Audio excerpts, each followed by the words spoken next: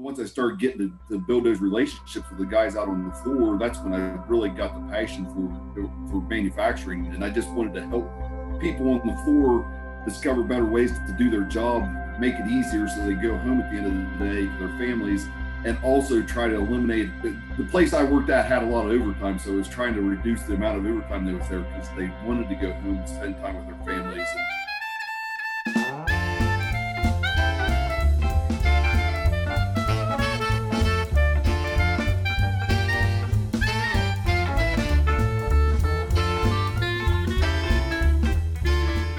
All right, welcome everybody to A Quality Podcast, Season 2, Episode 2. We are happy to have with us today Jason Haines. Jason is a lean consultant with Industrial Solutions, LLC. Jason, why don't you tell us a little bit about yourself and what you're up to these days? So I'm Jason Haines, as John had just introduced me and everything. I grew up in manufacturing. Always loved the processes and everything, and that's really how I got involved in lean management or process improvement, and then just that whole area of trying to figure out how to help the employees out. A lot of it was because I grew up. I started on the floor, and that's where I really got my passion at as for growing up in the manufacturing. My granddad, my dad, and all of them always told me not to go into manufacturing, and I ended up in the world anyway. And once I started getting to build those relationships with the guys out on the floor, that's when I really got the passion for manufacturing. And I just wanted to help people on the floor discover better ways to do their job, make it easier so they go home at the end of the day to their families, and also try to eliminate the place I worked at had a lot of overtime. So I was trying to reduce the amount of overtime that was there because they wanted to go home and spend time with their families and enjoy life outside of the manufacturing field. And that's really how I got into process improvement and lean and all the ideas of how to save time, but be more efficient, do more with in less amount of time. Awesome. Well, we're really happy to have you with us today. And we are going to talk a little bit today about working on your processes to start your journey, eliminating chaos, teaching your future leaders and ambassadors. Really what we talk about, getting the lean culture started. So tell us a little bit more about that. So really the biggest thing I always hear people talk about is that it always starts with leadership. And yeah, it's very important that leadership is involved, but I look at it as far as not being involved as far as they have to be rah-rah. I feel like they need to get involved more as far as going out to what we always call the gemba, going out to where the work's done. And really not just to go out to see how it's done, but also to start talking to the employees. Don't have that stigma, because a lot of times the guys out on the floor, the people out on the floor think they can't talk to the managers. And you have to build that relationship and start getting that repertoire with your employees out there. And once you start building that relationship, you can start getting to talk to them about your ideas and what you're trying to do and how you're trying to help them. And they won't be as... they won't stick their feet in the ground and just be like the horse that doesn't want to go anywhere, or the donkey that doesn't want to go anywhere.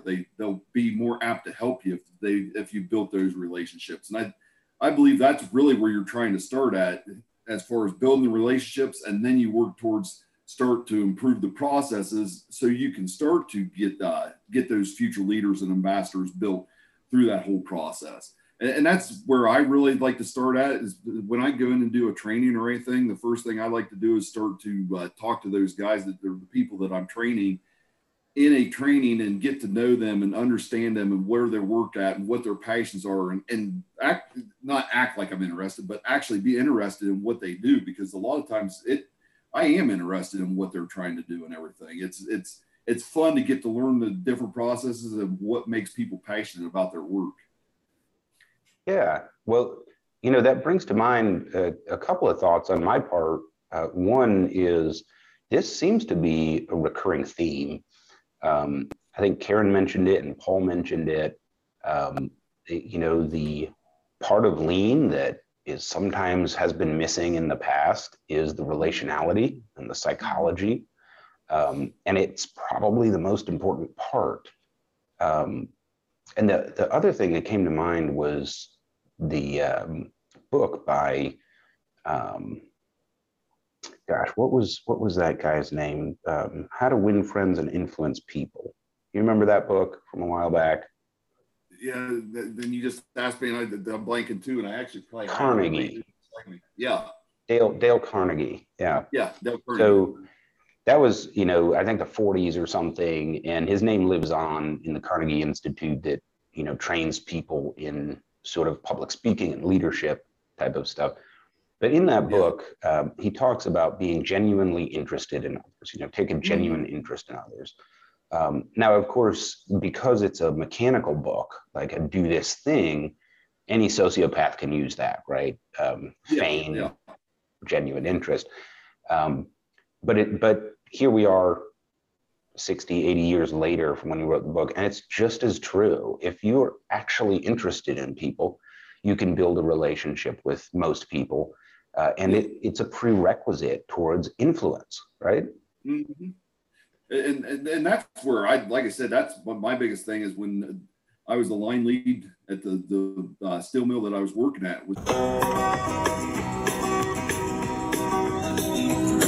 I used to be a steel worker. I worked in the Midland mill until my patriotic government imported all the steel. Just going out and getting to know the people, seeing what they needed help with, just trying to find different ways to possibly improve their jobs. Even though, as far as improving their jobs, some of the stuff I might have been hamstrung in the position I was in, but I also was able to get to know those people, get to know their machines. So if they needed a hand with stuff, it made it a lot easier. And I'm not just talking about upper management, I'm also talking about the frontline leaders that should be there learning that and getting to know their employees.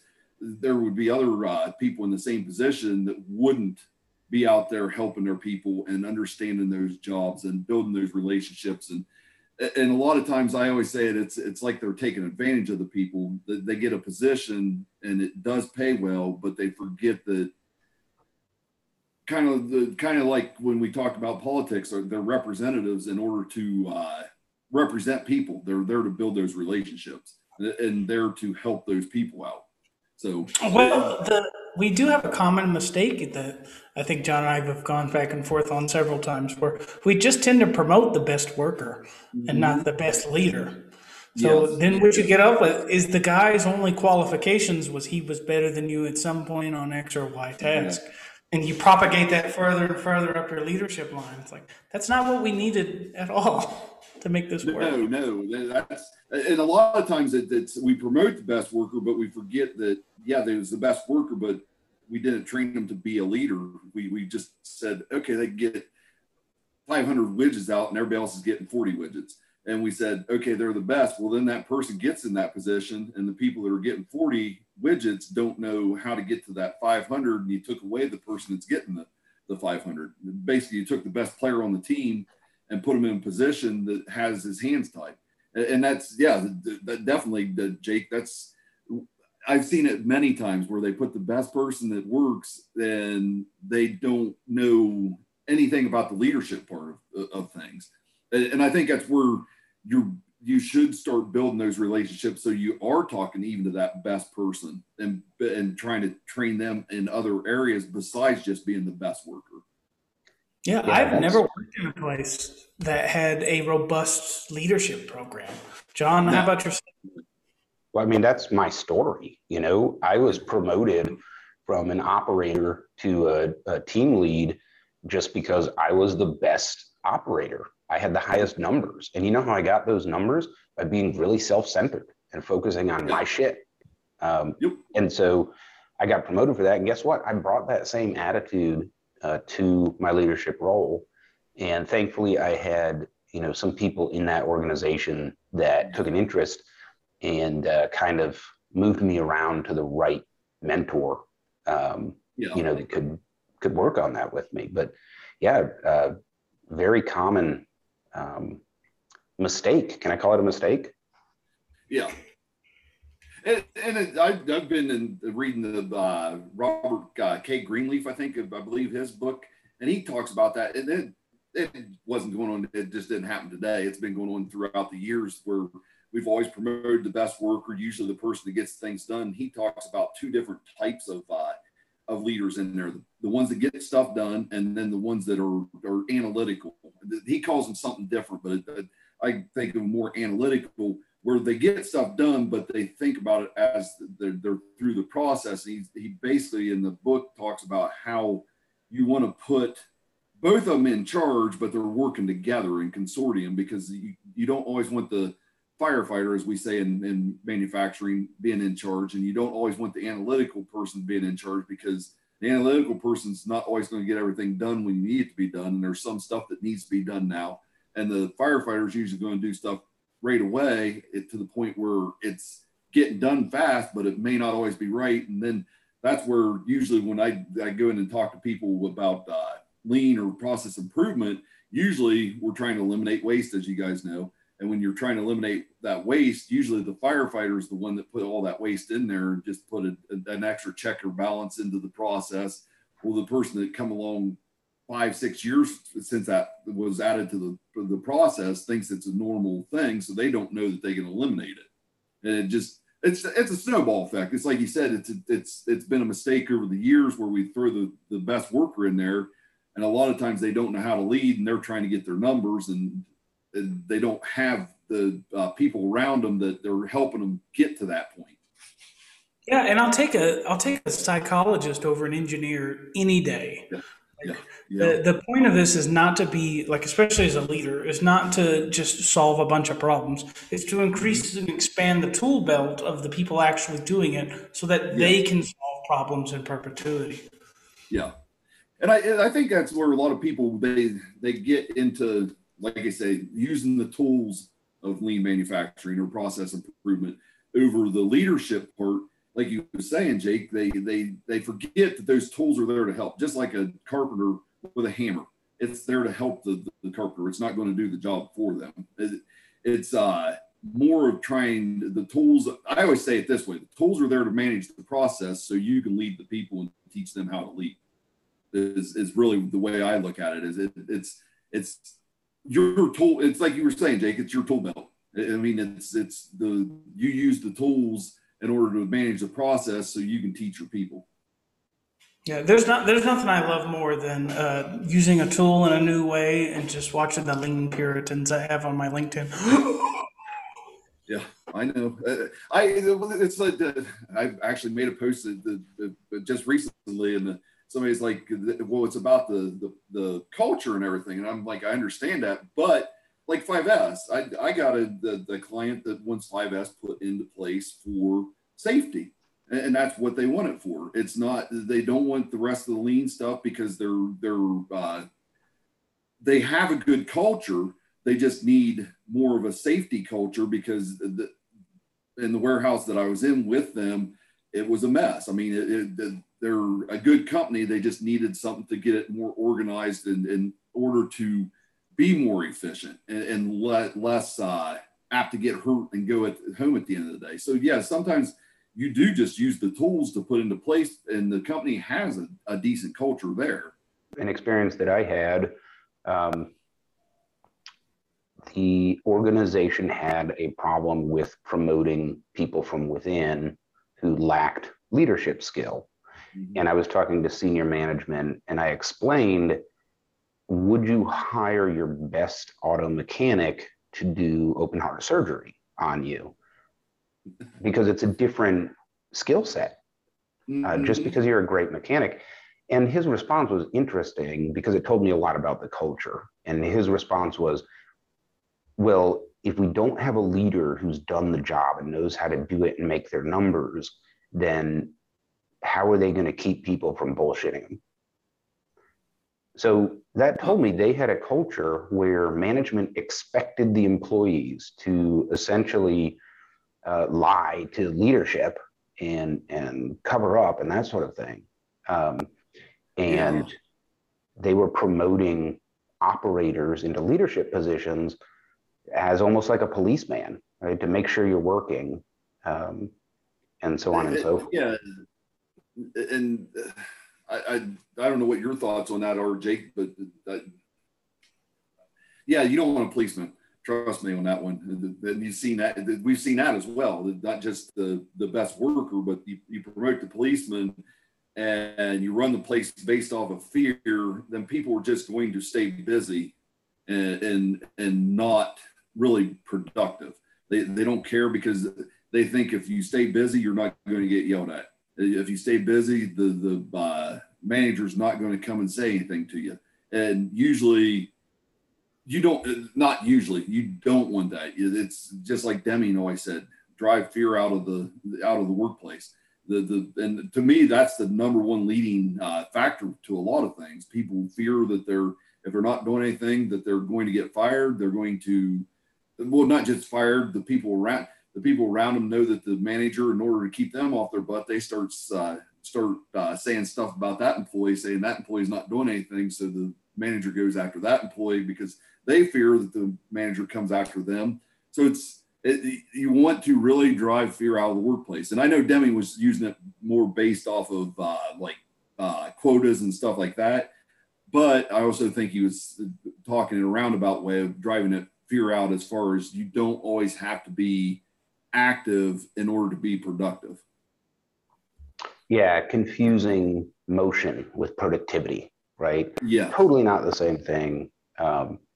And I appreciate it when I walk around a plant, and I've managed quite a few, and an idle employee picks up a broom. I appreciate the respect that they're showing. Mm-hmm. I get it, right?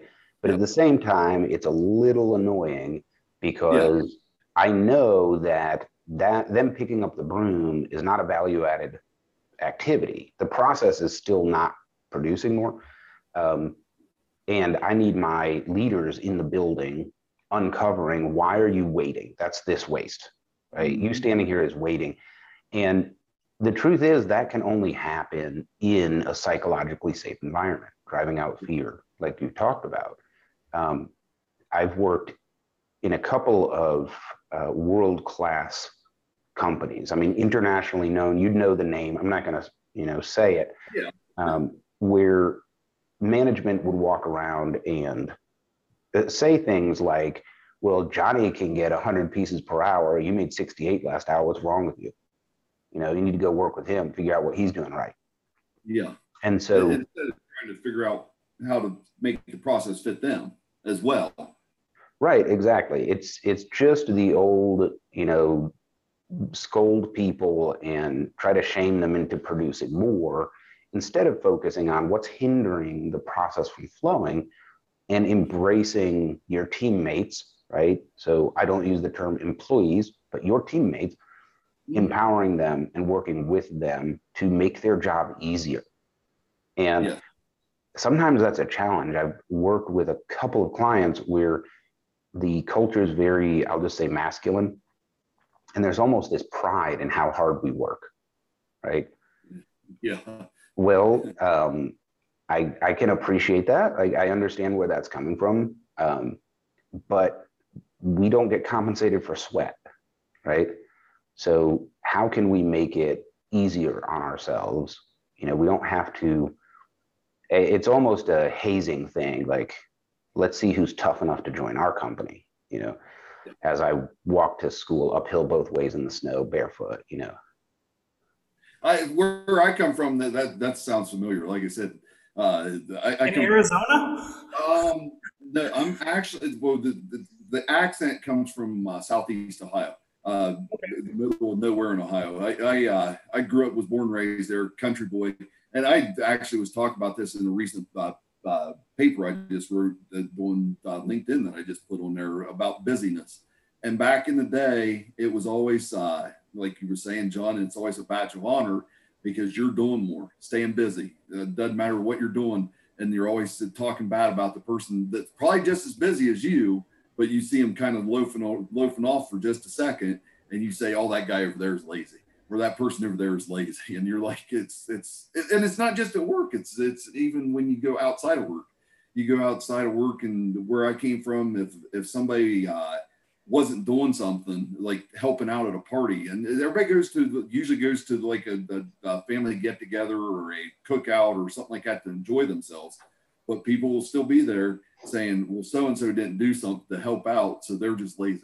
And it's like, well, you came here to enjoy yourself. What does it matter? So yeah, I fully understand that. And that's usually I think where the fear comes in, like you were saying, is a lot of times it's because you're afraid not just your manager, but your peers are going to say something. And to be perfectly honest with you, just read this today in the book I was telling you about earlier, by Robert Greenleaf, as far as he talked about systemic neglect, as far as one of his managers taught him how to put everything that he needed to get done in order. And he didn't care. Everybody, like, people would complain about him not doing enough. He would, if somebody came to him and said something about getting the job done, he would do just enough to get it back to him. But he had his priorities set in line. But at the end of the day, they also praised him because he was the one getting most of the stuff done, like from beginning to end. And I had to learn that myself in the position I was in before I became a consultant, and everything was just going and learning how to get stuff done so I could get my job done, so I could be able to help other people out. And that's really what I liked about continuous improvement and the whole process improvement, was just working on yourself. And I'm not saying self-love. I'm talking about working on yourself, your job, getting it in order before you can help others. Because if your job's not in order, you're not able to go out and help other people. And I fully believe that it's not easy for you to go out and help others if you don't have your ducks in a row. Yeah, I love that. A brief message from our sponsor. Today's podcast is unofficially sponsored by New Gatorade. New Gatorade, keep it in you. We don't need people to sweat unnecessarily. If we can make the job easier, we should do that. Yeah. Well, and so what we're talking about is culture. We're talking about culture between peers. We're talking about culture of management. And it affects trust, which affects the ability to sustain improvement and continuously improve. And so for me, as I work with companies and have over the years, one of the big challenges that we have to work through is the establishment of trust. And the physical things that we do in the workplace and as managers sort of determines that outcome. Yeah. So an example from a very large manufacturer that I was working for, we had a process with quite a bit of waiting built in. And the employees would make up stuff to do while they were waiting, because for years there had been a culture of just berating employees. You know, what are you doing standing around for? I'm not paying you to warm that piece of pavement up. And I just racked my brains. How am I going to get around this? Because I actually want to know. I want you to self-report. I want you to come. And I had told the employees this, and they didn't believe me, but I wanted them to come tell me, I don't have any work to do, because I was collecting the data, right? Yeah. So what I did was I actually made a circle on the floor, a big 10-foot circle. It was kind of in the middle of the equidistant from the different work areas. And I told the employees, when you are not doing one of the steps on your standard work, when you have to wait to do the next step, I want you to go stand in the circle and do nothing. Celebrate, because this is probably the only time I'll ever pay you to do nothing. That's what I want you to do. And, you know, I presented it in a humorous way, you know, and the team was able to buy in because it was a group effort, because I had created a physical space where everybody was going to be doing the same thing. They were willing to participate. Whereas when I had asked individuals to sort of self-report, everyone was waiting for like the first guy to go, because they didn't want to be the tattletale or the lazy one or whatever culture had taught them that was going to be. Yeah, I had a very similar CI event around battery changes. So forklift comes up, parks, employee gets out, battery changer guy comes and changes the battery, and the forklift employee returns to work. The site was averaging like in the mid-20s for minutes to get from the battery change. And when they kept studying the actual process, it only took the maintenance worker like 3 minutes to change the battery and get the thing going. But the average cycle time for battery change was around 20 minutes. So studying the process, they found it was very easy for employees to drop off their forklift, go sit in the break room until it's ready. Drop off their forklift, go to the restroom until it was ready, or whatever other substitute, whatever you may have. So instead of that, they just put a physical corral right by there. Because if you're not on the forklift, you're in that corral. That's where you need to be. And sure enough, that one human physical change, like battery changes are now like a 3-minute process there. They get in, sit in the corral, it gets changed, they get out, they go. And that's fascinating that you also accomplish that, John, with humor, which, near and dear to me, being the funniest lean guy on LinkedIn. I think there's a lot more like hidden within that. I haven't found somebody that just doesn't immediately relate to something I put out there, whether it's about like the turds in leadership or, just how humanity naturally behaves or process defects. Like if I can get you to laugh first, I can generally get you thinking about the idea I'm steering you toward. Yeah. Yeah. Exactly. And I'd never thought about what you guys are talking about as far as putting something there to get it to go a little bit faster. I mean, I wish I had it because there was a facility I was working at. It was always an argument over the forklift. It was always the person would come get it. And you guys have probably been through the same situation. The person would come get the forklift and take it to their area, get done with it, and park it right beside them.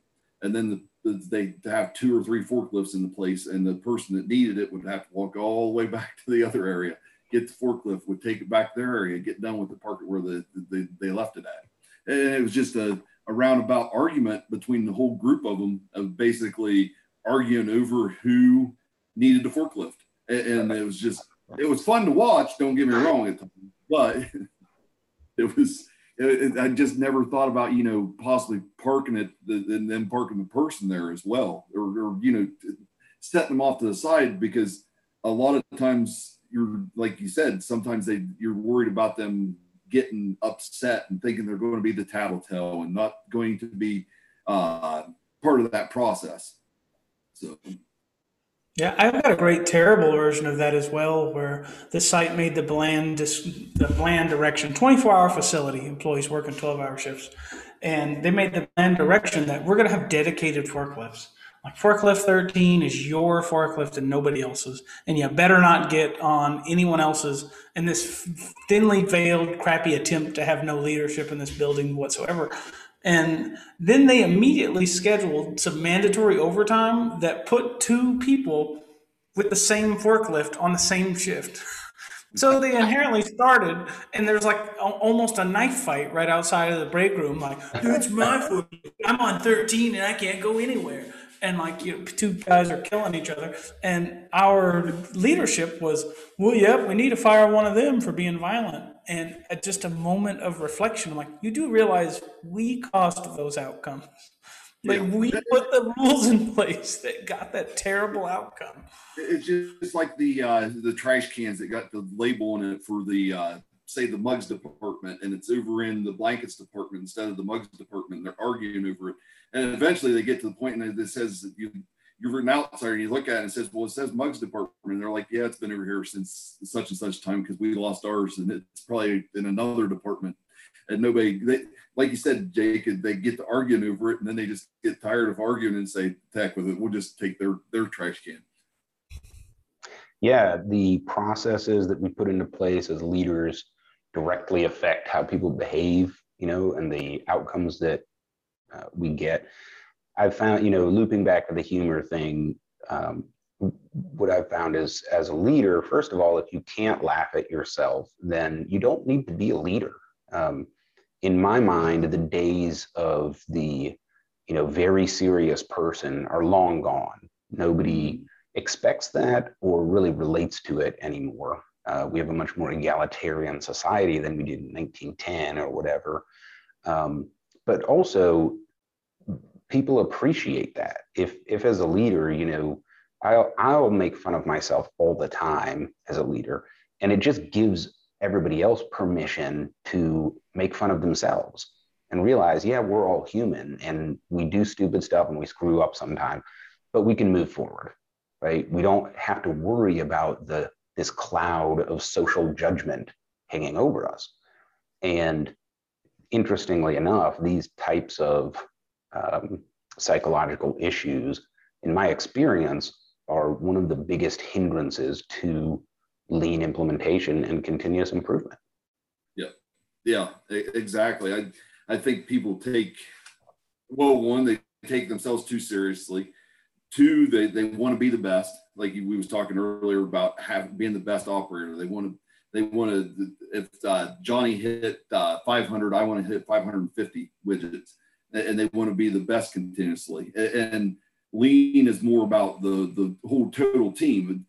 And I'm not a Patriots fan, and I won't lie to you that I'm probably the biggest Patriots hater. But if there's a sports team out there that has a system that doesn't really have it set up to where you have the lead star all the time, that's probably the best system to go after and take a look at. I'm a Pittsburgh Steelers fan, so that's the area that I kind of – they used to be that team, but they're not now as much. But yes, if there's a team that doesn't put a lot of competition and doesn't – I'm not saying Bill Belichick doesn't, but I don't think a lot of their team takes themselves seriously. I mean, they did have Gronk and Edelman and people like that were very laughed at themselves and had their fun. But they had a system and they worked in that system, and they didn't really try to be the best on the team. They knew that the team was better than they were. So I think a lot of people want to be the best, and a lot of times they forget that the team and the company and the organization is also there as well. And yes, they may be the best today, but if they're not the best, not there tomorrow, then somebody's got to pick up that slack. Yeah, I like the analogy. Often I found success in moving organizations from having an individual contribution model to a team success model. So it's not who can load the most trailers, it's which shift loaded the most trailers. So now, well, I got to help this guy out. I got to help my teammate out, and we're going to overall improve. And the larger you can expand the group people feel themselves to be included in, the closer you are to kind of your goals as a business. It's an odd, to me, it's an odd mixture where team sport is a great analogy for how you want people to work together, in the workplace. But then over here, you're not actually competing against anyone else. You're competing against yourself. So in some ways, the entire organization is like a power lifter. Like you're not actually in competition with the other power lifters. You're in competition with yourself.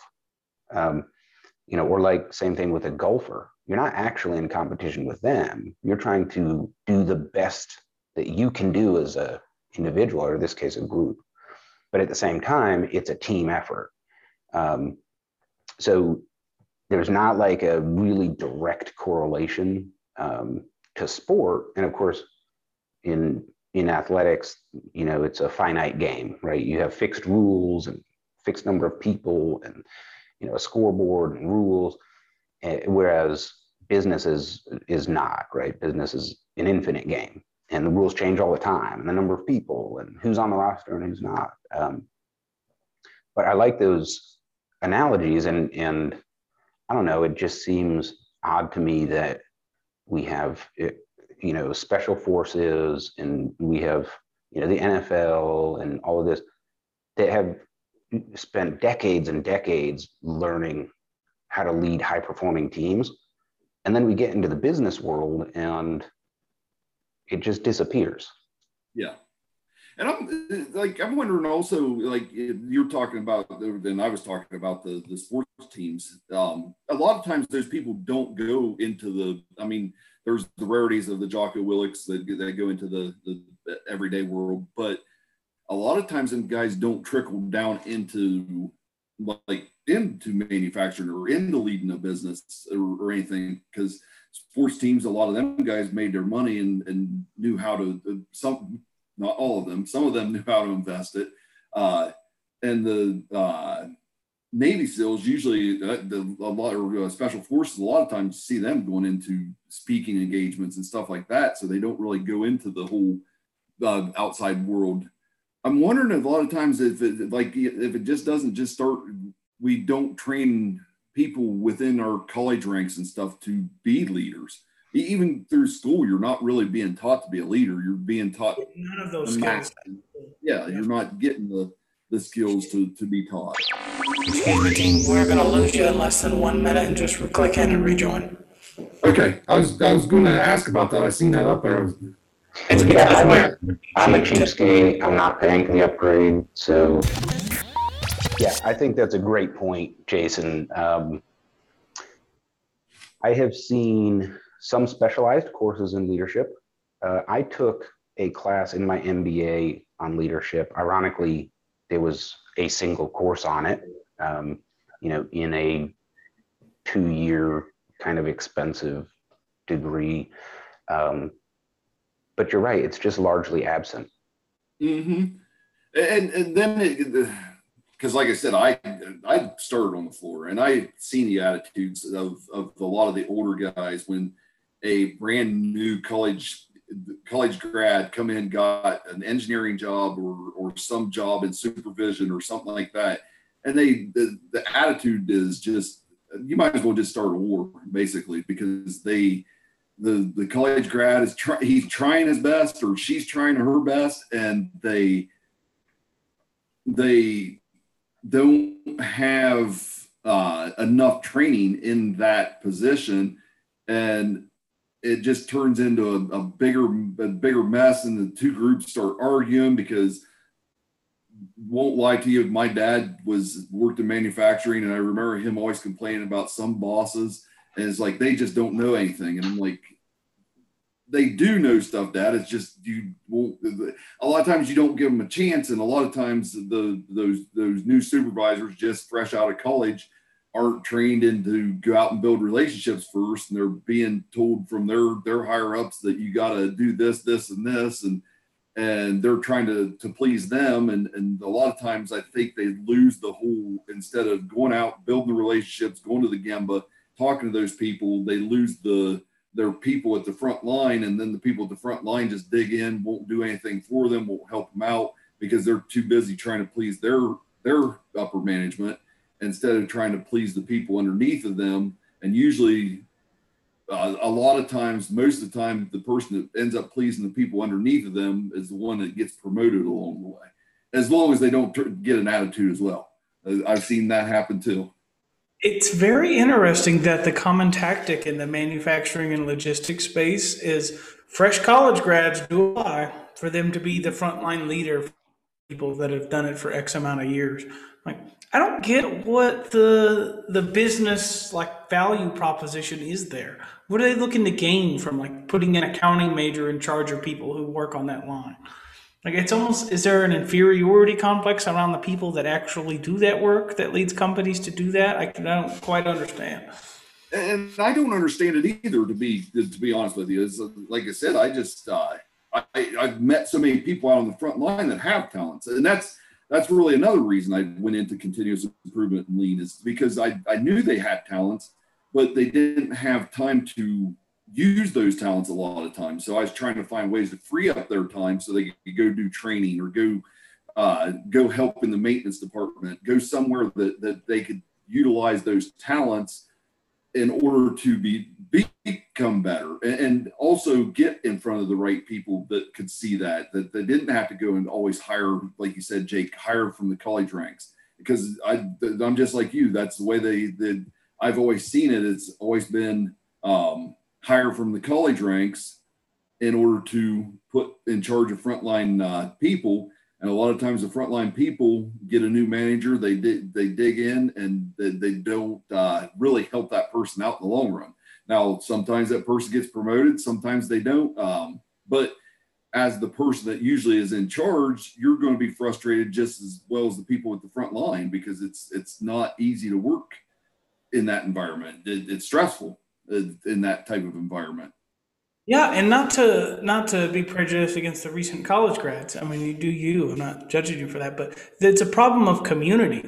So what happens is they bring in folks that, even their whole background is totally unrelated to what all these people experience in the day-to-day, and they never connect as human beings. And that's really why there's no buy-in to change anything. If you connect Yeah. as a human being, it's quite easy for us to discuss what direction we want to go. And if we don't, you don't.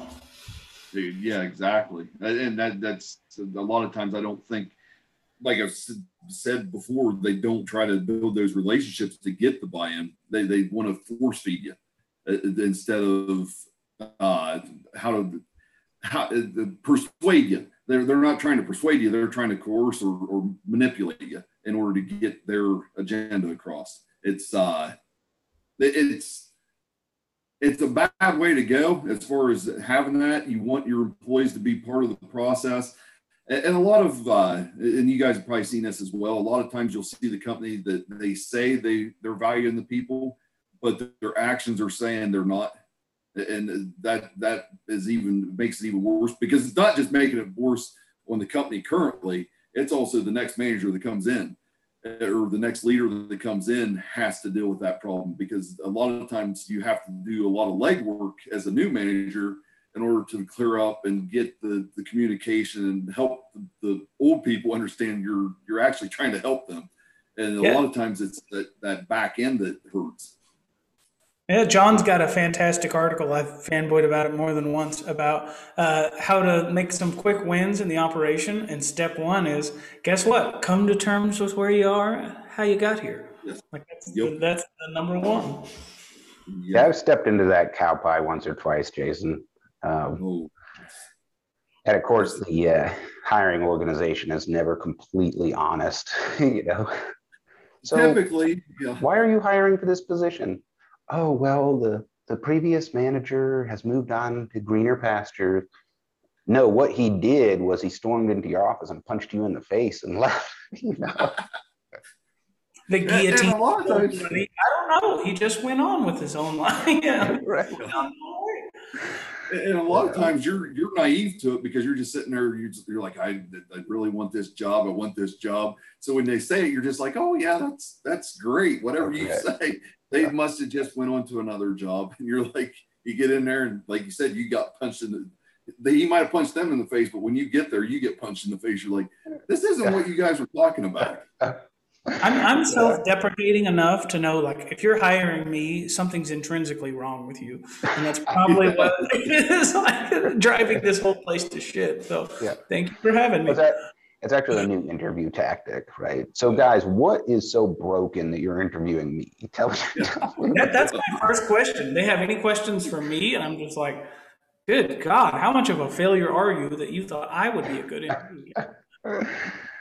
You know, that'd be something I would say nowadays. It used to be, as far as interviewing, I was always nervous for an interview. I hated talking about myself. So it was one of those things where it was like, I can't stand interviews. But nowadays I would probably do that. I'd be like, well, so why are you trying to interview me? I mean, there had to have been somebody with a better qualification list here. Yeah, I think I'm going to walk into the next one with a cape on. Like, there's this long misguided belief that I'm going to bring in the right leader and everything's going to be perfect and transform. Like, nobody, like, life doesn't work that way. It just does not. You know, to think about that, Jake, is a lot of times a lot of people, I feel like, even in the management, they bring somebody in and they think they're going to solve their problems in a night. And you're like, no, it's going to take a little bit longer than a night. And then 2 years later, they're getting another new manager. And it's usually because they fired them because, well, they didn't take care of our problems in one night. And you're like, well, you need it. It's going to be a little bit more in depth than just one night. Have you never been married before? Like, yeah, exactly. You don't solve any of those problems ever, and it's a lifetime of struggle. Yeah. Well, I like to remind folks, because, you know, the leader as Übermensch, right, that you were talking about, Jake, it's a huge problem. It's definitely going away, especially among younger folks. You know, the emergence of egalitarian cooperative organizations is improving, but a lot of legacy cultures, older businesses, they still have this leader as Übermensch mentality. And for me personally, I don't really like leadership or the idea of a leader. It's sort of a necessary evil.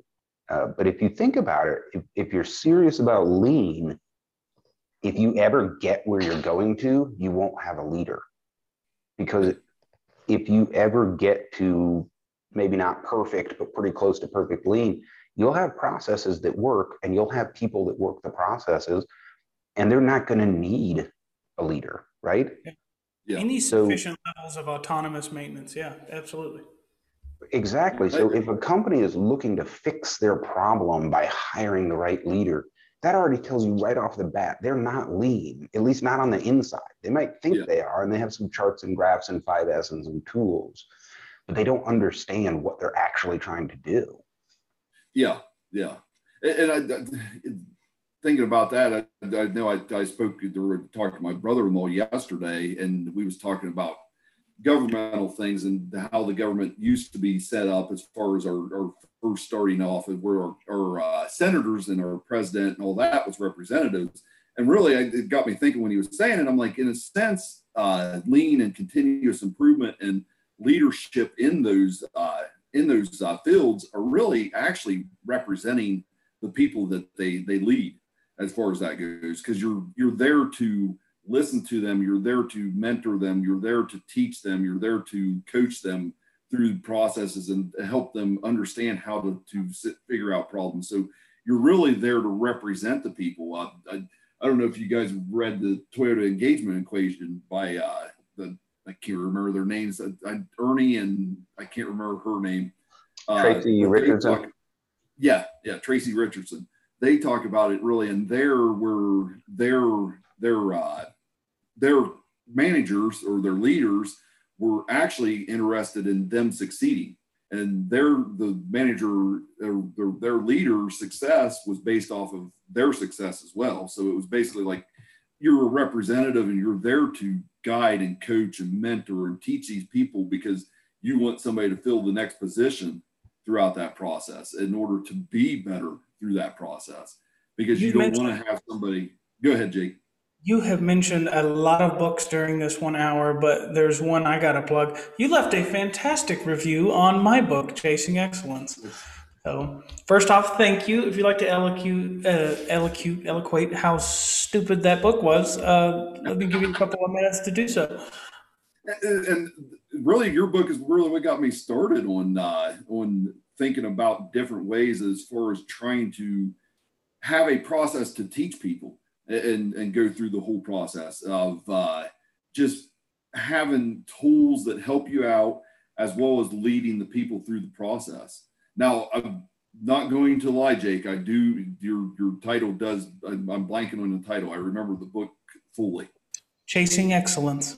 Chasing Excellence. I should have known that, because I usually try to use the Vince Lombardi quote, and I always screw it up too, about you're trying to chase excellence and you're never going to reach excellence, but you're going to try, or perfection. Like I said, I always screw that quote up.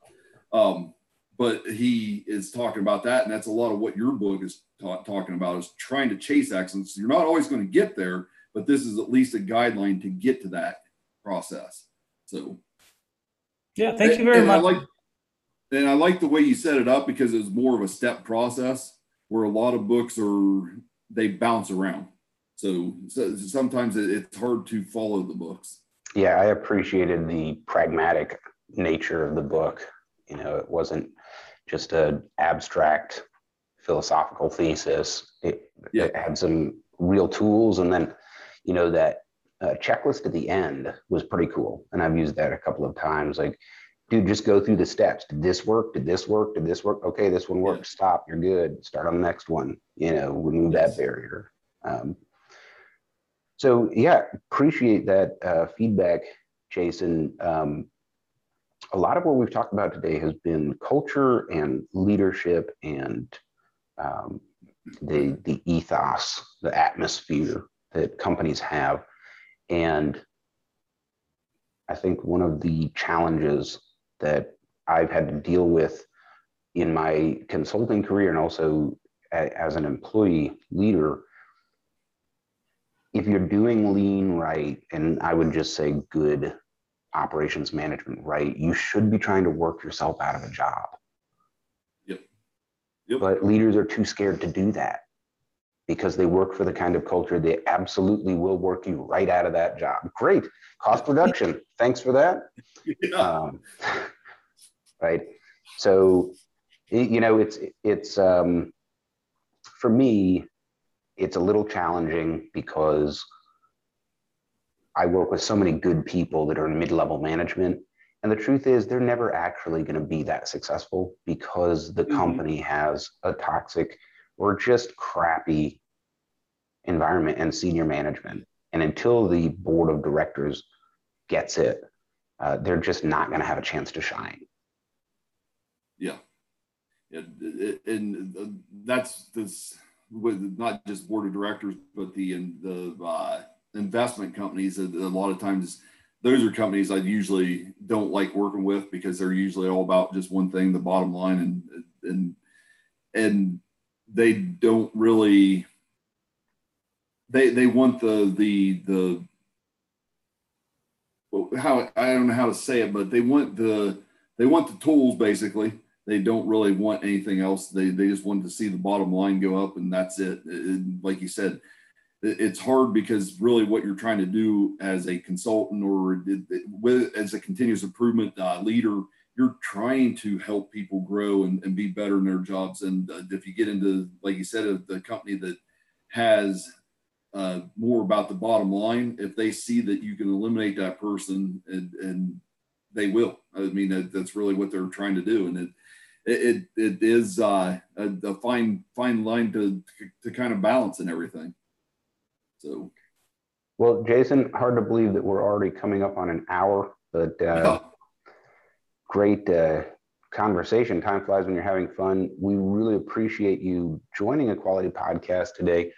Is there any final word of wisdom or advice that you have for our audience?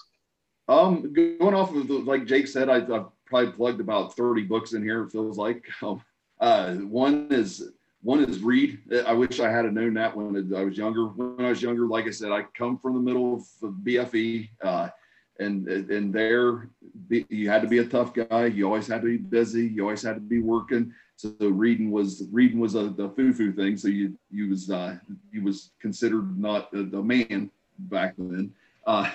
Not that I'm joking about, or not that I'm downgrading the people from my area, but that's just how he was. We just didn't read. But yeah, one is read, and then two is just find plenty of mentors and find plenty of people out there that are willing to help or willing to give their time, and also give others your time as well to just teach and grow them. Jason, that's a great word. Thank you so much for joining us. For everybody out there in YouTube land, thanks for joining. Bye now. Quality Podcast, that's a wrap.